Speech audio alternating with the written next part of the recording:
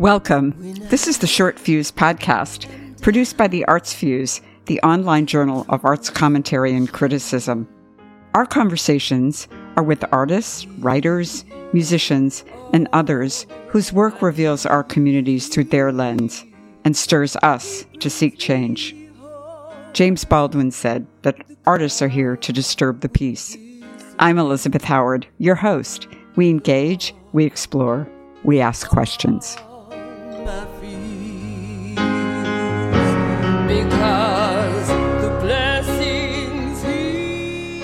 In this Short Fuse podcast, I'm in conversation with Stephen Riley, the director of the Speed Art Museum in Louisville, Kentucky, to discuss the exhibition Promise, Witness, Remembrance that opened on April 7th and closed on June 11th. Breonna Taylor was murdered in Louisville by 3 white police officers on March 13th last year. A few months earlier, Ahmaud Arbery has been killed in Glenn County, Georgia, while jogging. Then George Floyd was murdered on May 25th. Last spring, there were demonstrations in Louisville against Breonna Taylor's death, gun violence, and ongoing police brutality. Promise, Witness, Remembrance is a memorial to the life of Breonna Taylor and an effort to engage the local community of Louisville and to reach out nationally to all of us to think about how to engage in dialogue and conversation around systemic racism.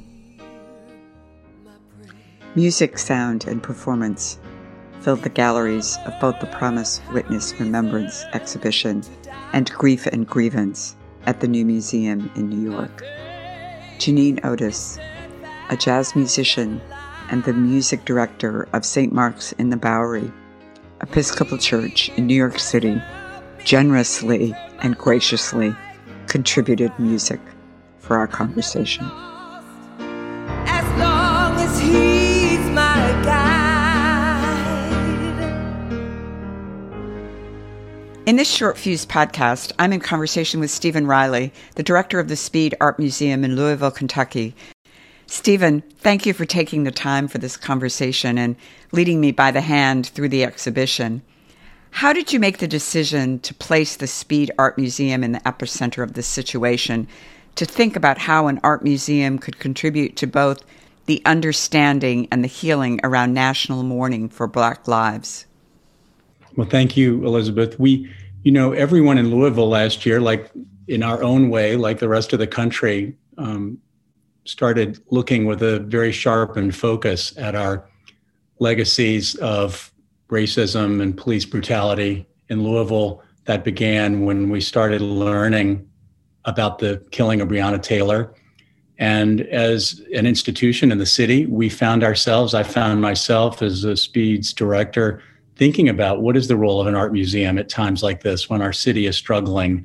We've worked hard since reopening our renovated museum 5 years ago to kind of reinvent the relationship of a great museum to its city and region. And this really called that question for us. We found ourselves asking, what is the role of an art museum at a time like this? We spent a lot of the summer looking internally, like a lot of institutions, articulating our own commitments to racial equity. And then in late August, we saw, like the rest of the world, the cover of Vanity Fair magazine with Amy Sherrill's remarkable portrait of Louisville's Breonna Taylor. And we started to have a vision of how art could serve our city at a time of need. Most museum exhibitions are in the planning stages for years. Promise, Witness, and Remembrance was not only organized in a short time, but it was also curated and created during a pandemic when people couldn't meet in person or travel, couldn't visit studios or galleries. How did you identify Allison Glenn, a writer and associate curator at the Crystal Bridges Museum in Arkansas, to curate the exhibition? It was an interesting path on the way to our finding Allison and Allison getting to us. Once we saw Amy Sherrill's portrait, we reached out to Amy. We had shown her art in the past before she became world famous for the Michelle Obama portrait. And she agreed to loan the painting to Louisville. We can talk later about the fact that she also wanted to be a co-owner of the painting. We then needed the support of Breonna Taylor's family. And so we reached out to another remarkable woman, Tamika Palmer, Breonna's mother, who's become an incredible leader in the fight for justice for her daughter's killing and for others. She was excited about the opportunity. and felt that from the beginning that she liked the portrait that Amy had painted because it depicted what she called her daughter's uplifting spirit. And we realized then that we had the opportunity to do justice, to try to do justice to at least one life that had been lost so tragically. But we needed a curator. The museum is in a gap. We don't have a contemporary curator right now, and we don't have a Black curator. And it was very important for us to get someone who brought those qualities, but also someone who understood Amy Gerald's role in art history, understand the kind of history of both contemporary and historic Black portraiture.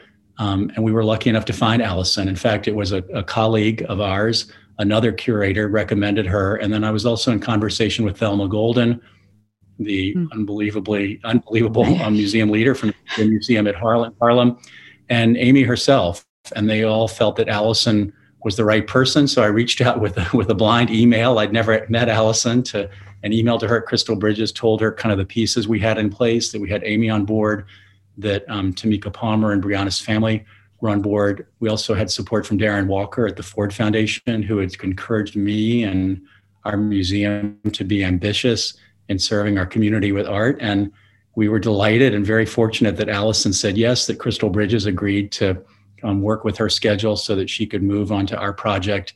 And she joined our team in about early to mid-December of last year. Well, and I understand that Allison was familiar with the work of Okwe and Wazer, the Nigerian writer, critic, and one of the most important curators of the past century. And of course, it was Okwe who conceived before his death the Grief and Grievance Art and Mourning in America exhibition that was on view at the New Museum in New York from February through June. And his influence in her curatorial direction is clear. It was so appropriate that these exhibitions should run simultaneously. A great point. Well, of course, I think we all in museums look to Okwe, and the legacy of his genius that obviously was felt at the New Museum. Allison did, look to a lot of scholars. Ta-Nehisi Coates, who had been the one who guest edited that edition of the Vanity Fair, and he commissioned the portrait from Amy. Allison also was really sensitive to the fact that she wasn't from Louisville. She didn't know Louisville. She was not going to have time during COVID to get to know Louisville deeply. And so she deliberately built into the exhibit this kind of dynamism between both the national and the local, understanding that she had the opportunity to address something with us that was of and for our city, but also do it against the backdrop of the legacy of racial inequity, the legacies of gun violence. And she was very wisely also built immediately a national advisory panel that incorporated both artists whose work she wanted to include in the exhibit, like Amy, like Hank Willis Thomas, Theaster Gates, the filmmaker John Cesare Goff, but also people she had gotten to know, leaders in their own fields in philanthropy or the corporate world, who had experienced, in some cases, experienced the killing of relatives, in some cases, some of the more infamous examples of police killings and brutality. And she knew to move quickly, but also to have, to really go deep into that context, she needed a sounding board for herself. When you walk into the Speed Museum through that almost clear glass entrance, it's so beautiful. You see Amy's stunning portrait of Breonna Taylor's in your sightline through several galleries that, were the original building, and what was, I guess, built in 1925. And it's a powerful image that doesn't allow you to look away. And I've read that many people believe that this might become one of the most significant paintings of the century for all that it represents. Can you talk a little bit about the portrait? Among other things, when we received it from Amy's studio in New York, it was one of the best known paintings in the world that had almost never been seen by a human being. It had never left Amy's studio, and during COVID, almost no one had visited her studio. So we knew it was an extra rare opportunity and needed to be treated respectfully because of what it represents, the freshness of Breonna's killing in our own community, to her family and loved ones, but also just what an extraordinary work of art that falls into a many century millennial kind of tradition of painting martyrs in some ways. As you say, we did use this incredible perspective, this enfilade of marble column, terrazzo floored galleries to create this perspective.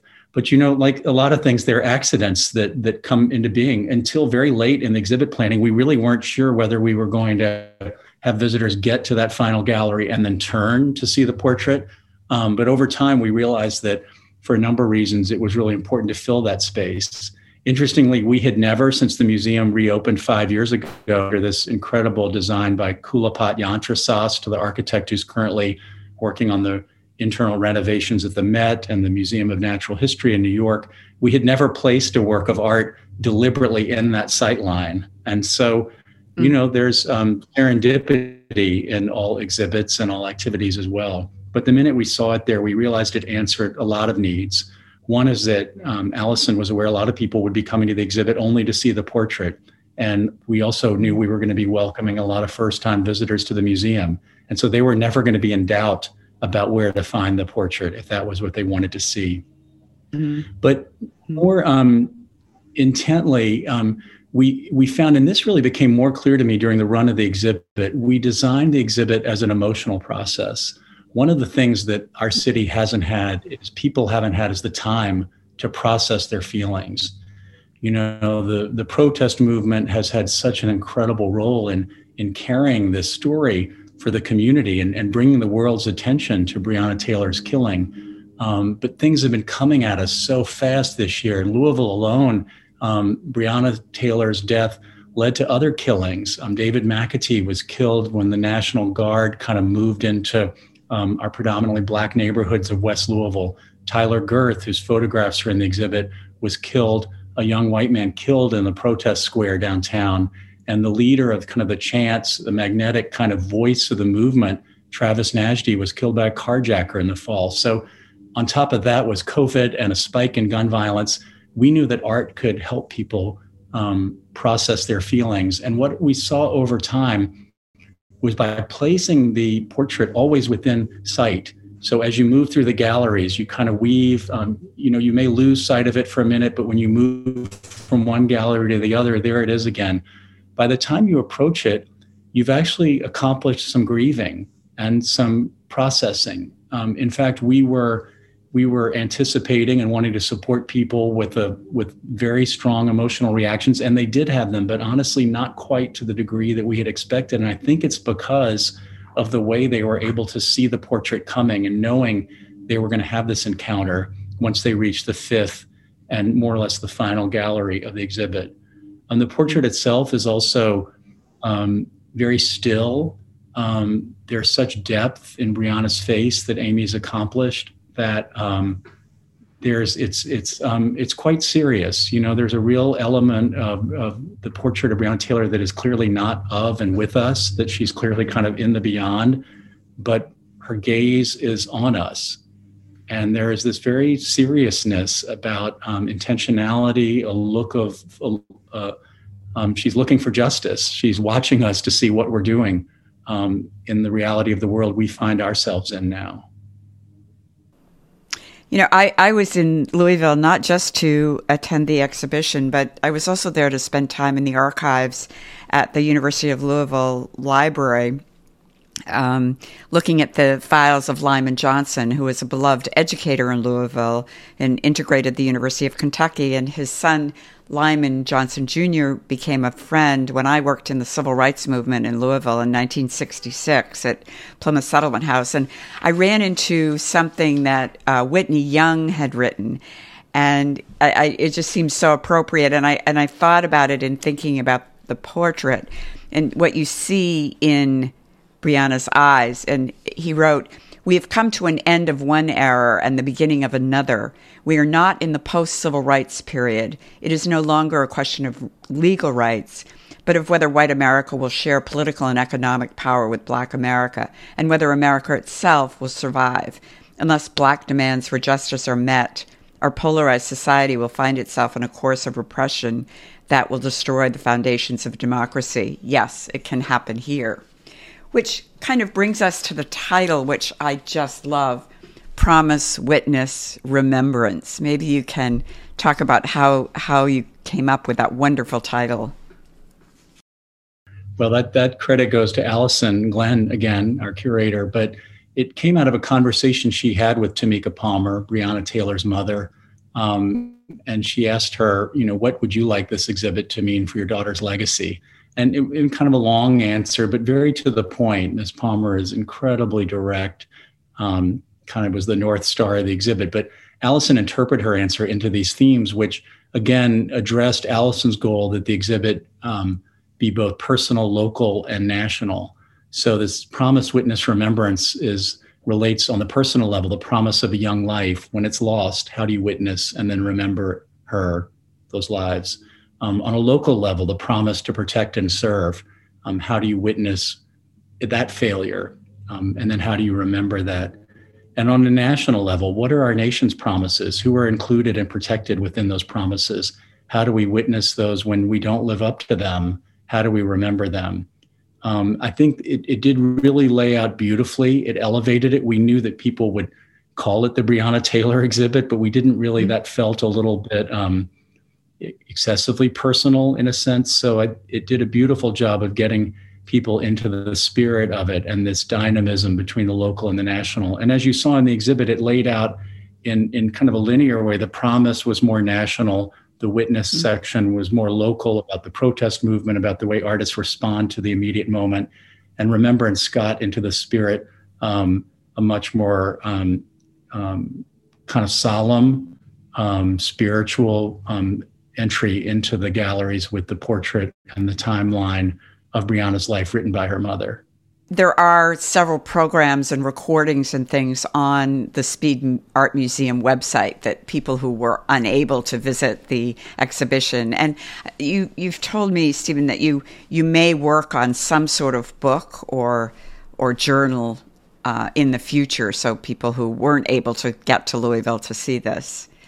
Yeah, we are doing that. We do have now online a version of the exhibit itself and a short video that explains some of the background of it.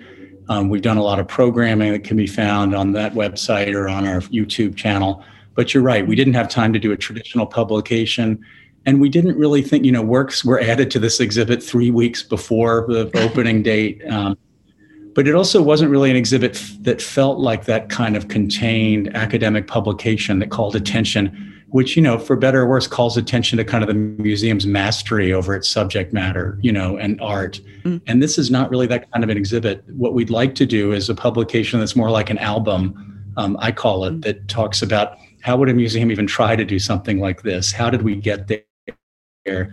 Where were the conflicts? I love that quote from Whitney Young that you used, because it was also emblematic of this exhibit. We turned over galleries that have been traditionally the home of our Dutch and Flemish collection, an important part of the museum's collection. We turned over what are viewed as the original, more noble galleries to Black artists. The exhibit includes only Black artists, with the one exception of the young white man, Tyler Girth, who was killed in the movement at the request of our steering committee.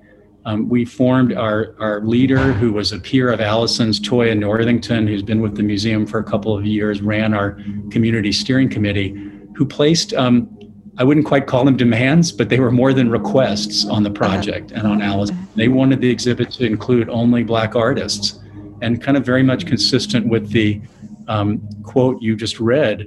They said if there were a moment where it was appropriate for a traditionally white organization like Every City's Art Museum, a white-led organization, to lean in, to listen, a time to listen to voices that haven't traditionally been heard, this is it. And, they had an impact on the exhibit in lots of ways, and it wasn't without conflict. And we want to tell that story of how, especially when you're moving quickly, focusing on a goal got us there, but it wasn't because we all agreed all the way there. We had to adapt. Allison had to adapt much more than a traditional curator does in changing the checklist for the exhibit, changing the artists in the exhibit, changing the way it was presented. And as a result, I think our community really felt heard even before the exhibit opened. Yeah, and it's so refreshing now to have these well-known, you have many of them in the exhibit, African-American artists who, at all the major museums. The Whitney Museum right now has a Dawood Bay exhibit that's just wonderful. And, James Carey Marshall has been at the Met. And, it's just becoming, they were left out of sort of the, the major exhibits for such a long time. It's really nice to see that now this will just be in the mainstream. For sure.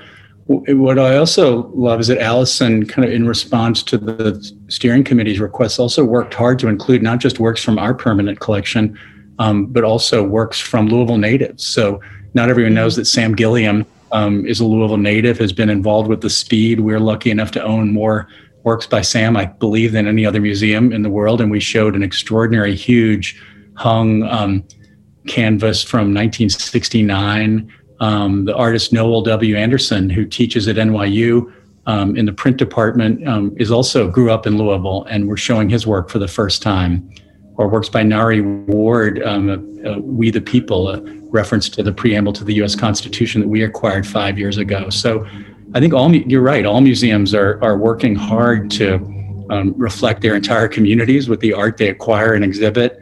And we're really excited about the way that Promise, Witness, Remembrance helped us do that.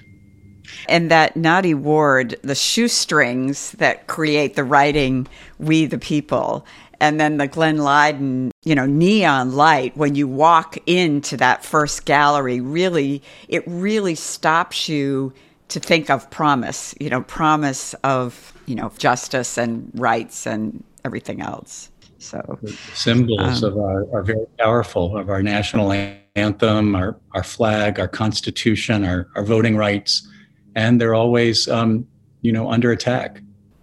And then the video of the massacre in Charleston, when Dylan Roof, the white supremacist, killed 9 people in that Bible study group.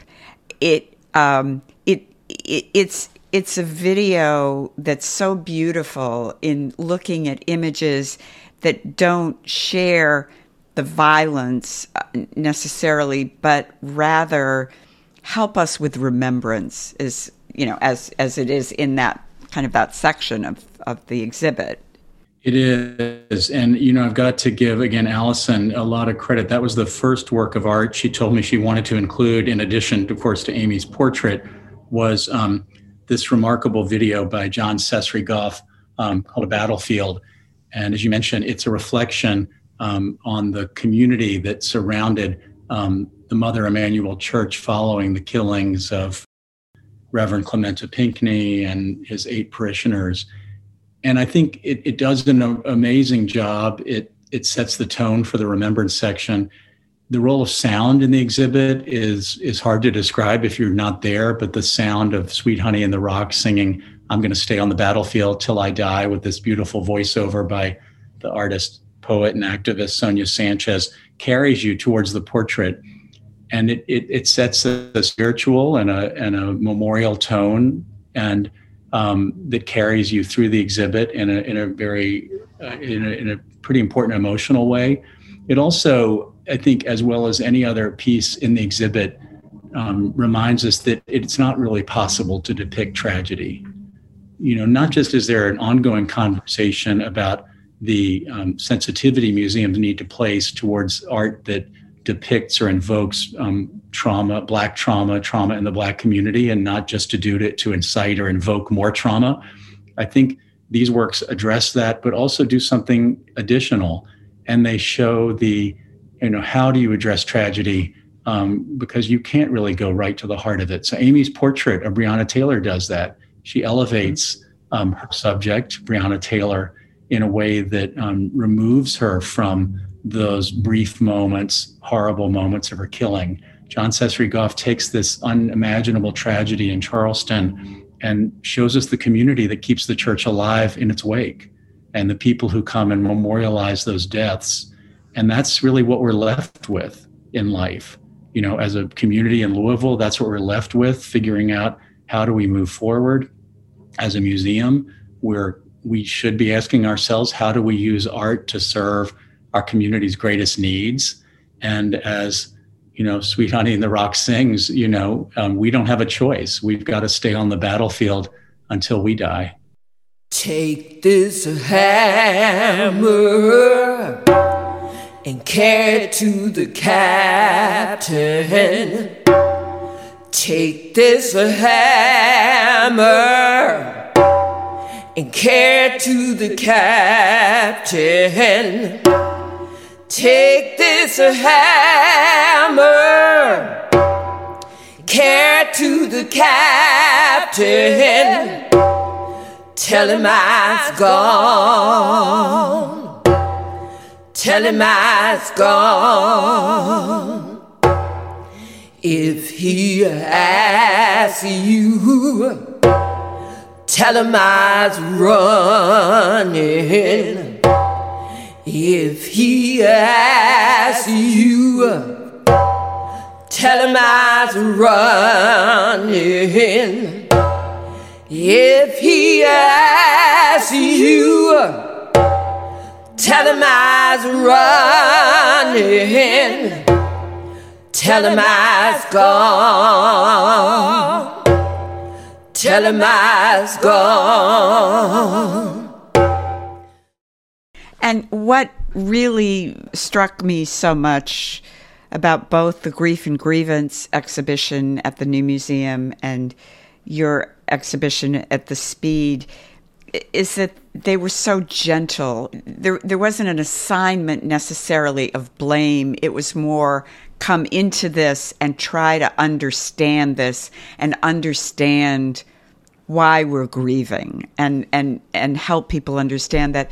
Do you think people did? I mean, did you have a lot of people in Louisville who might not have normally understood some of this, but maybe attending the exhibition made a difference?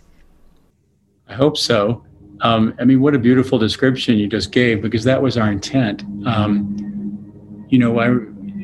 So many memories of individual visits. Someone who had been part of the protests, came up to me in tears and said this is what she hadn't had time for over the last 15 months, is just to really think and feel. I also had someone, and it was a fair critique, it was specifically about the John Sesrigoff video. They felt, well, why are you kind of invoking a more traditional, sound of the Black church? Where's the anger? And I said, the anger's there. It's been on the streets for the last 15 months, but we also have to recognize people's human needs to process that. And, it was a good moment to think about what can art do and what can art not do? How do we make it inviting? I said to people before the exhibit opened that there was no art in the exhibit that was anti-law enforcement. Right. A police officer could have come through the exhibit, and I hope would have been with an open mind, would have just felt, would have had their own way to process what we've been through. I know it's too bad. I mean, both the Grief and Grievance exhibition and yours, neither exhibit are traveling, which is too bad because they're so wonderful. But Kevin Young at the Schomburg Research Library in Harlem has now moved to the National Museum of African American History and Culture in Washington, and they will have the Breonna Taylor portrait, 6 months, you're sharing it. So I'm sure Kevin will probably plan something as well, won't he? We don't know exactly, but yeah, they're curators, and Kevin and I have spoken, and we've worked out our own partnership agreement. I should tell a little bit of the story that I think is just such a credit to Amy Sherald. She wanted the portrait to be owned in partnership by the Speed and by the Smithsonian's Museum of African American History and Culture, making Breonna Taylor's the portrait part of the cultural legacy of Breonna's hometown, as well as the national story of Black lives in America. And not only that, Amy, who's just such an amazing person, realized that she didn't want to be profiting from this work. Her paintings are worth a lot of money. So we're both being supported. The Speed is getting a grant from the Ford Foundation. The Smithsonian is getting a grant from Steven Spielberg and Kate Capshaw's foundation. Amy's going to take that $1 million we buy the portrait with, and she's giving it all back to Louisville for educational fellowships in Breonna Taylor's name. It really shapes our work together with Kevin and with the Smithsonian, figuring out how do we each do justice over time to this incredible gift. Well, in just the couple of days that I spent in Louisville, I got a sense of quite a bit of art. And there was an article in the New York Times last week about the plans of a woman named Hannah Drake. And she got a full page in the art section.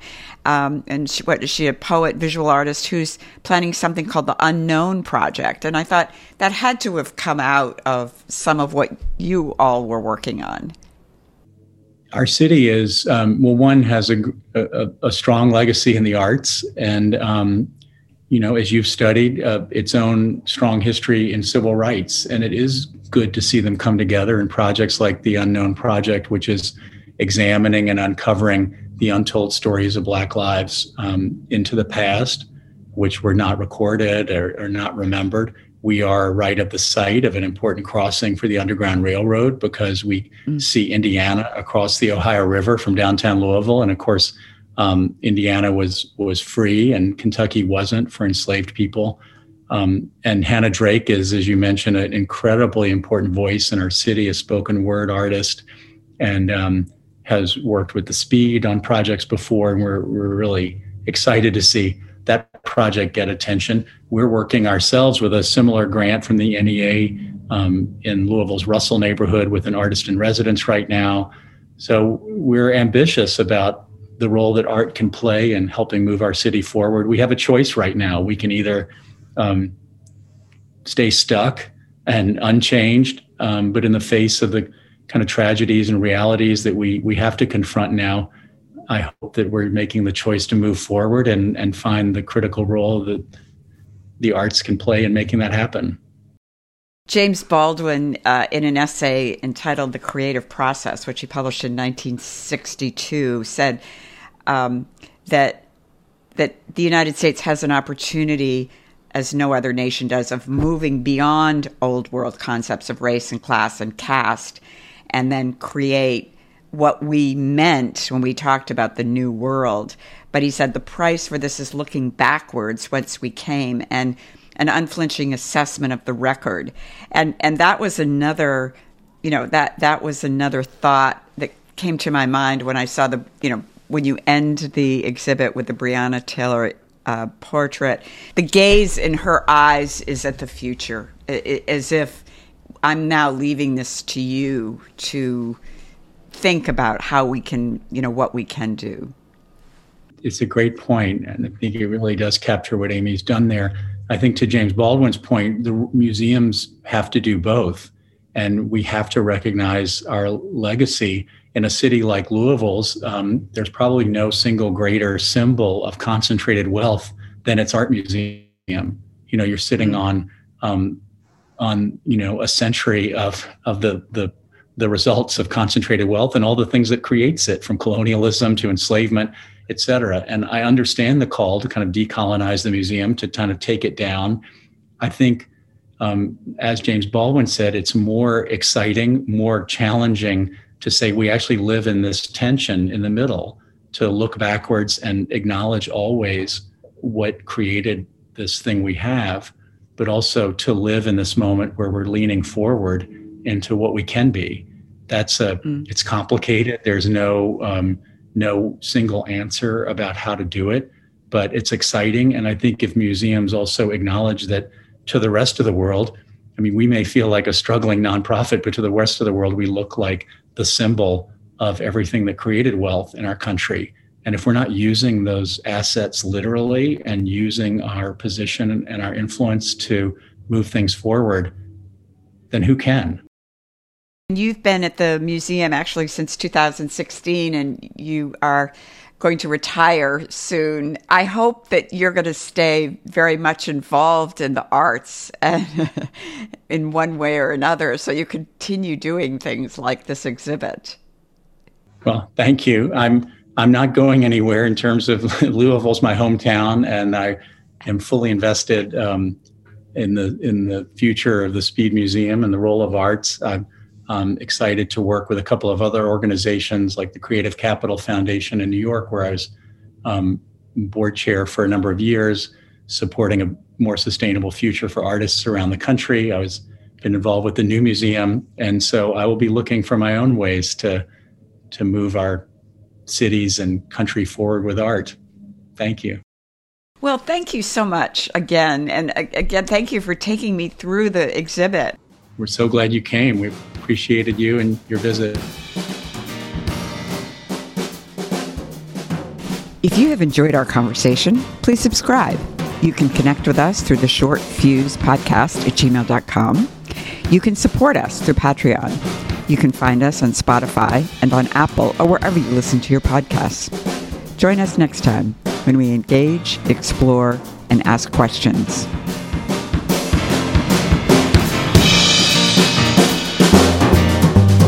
This little light of mine, I'm gonna let it shine.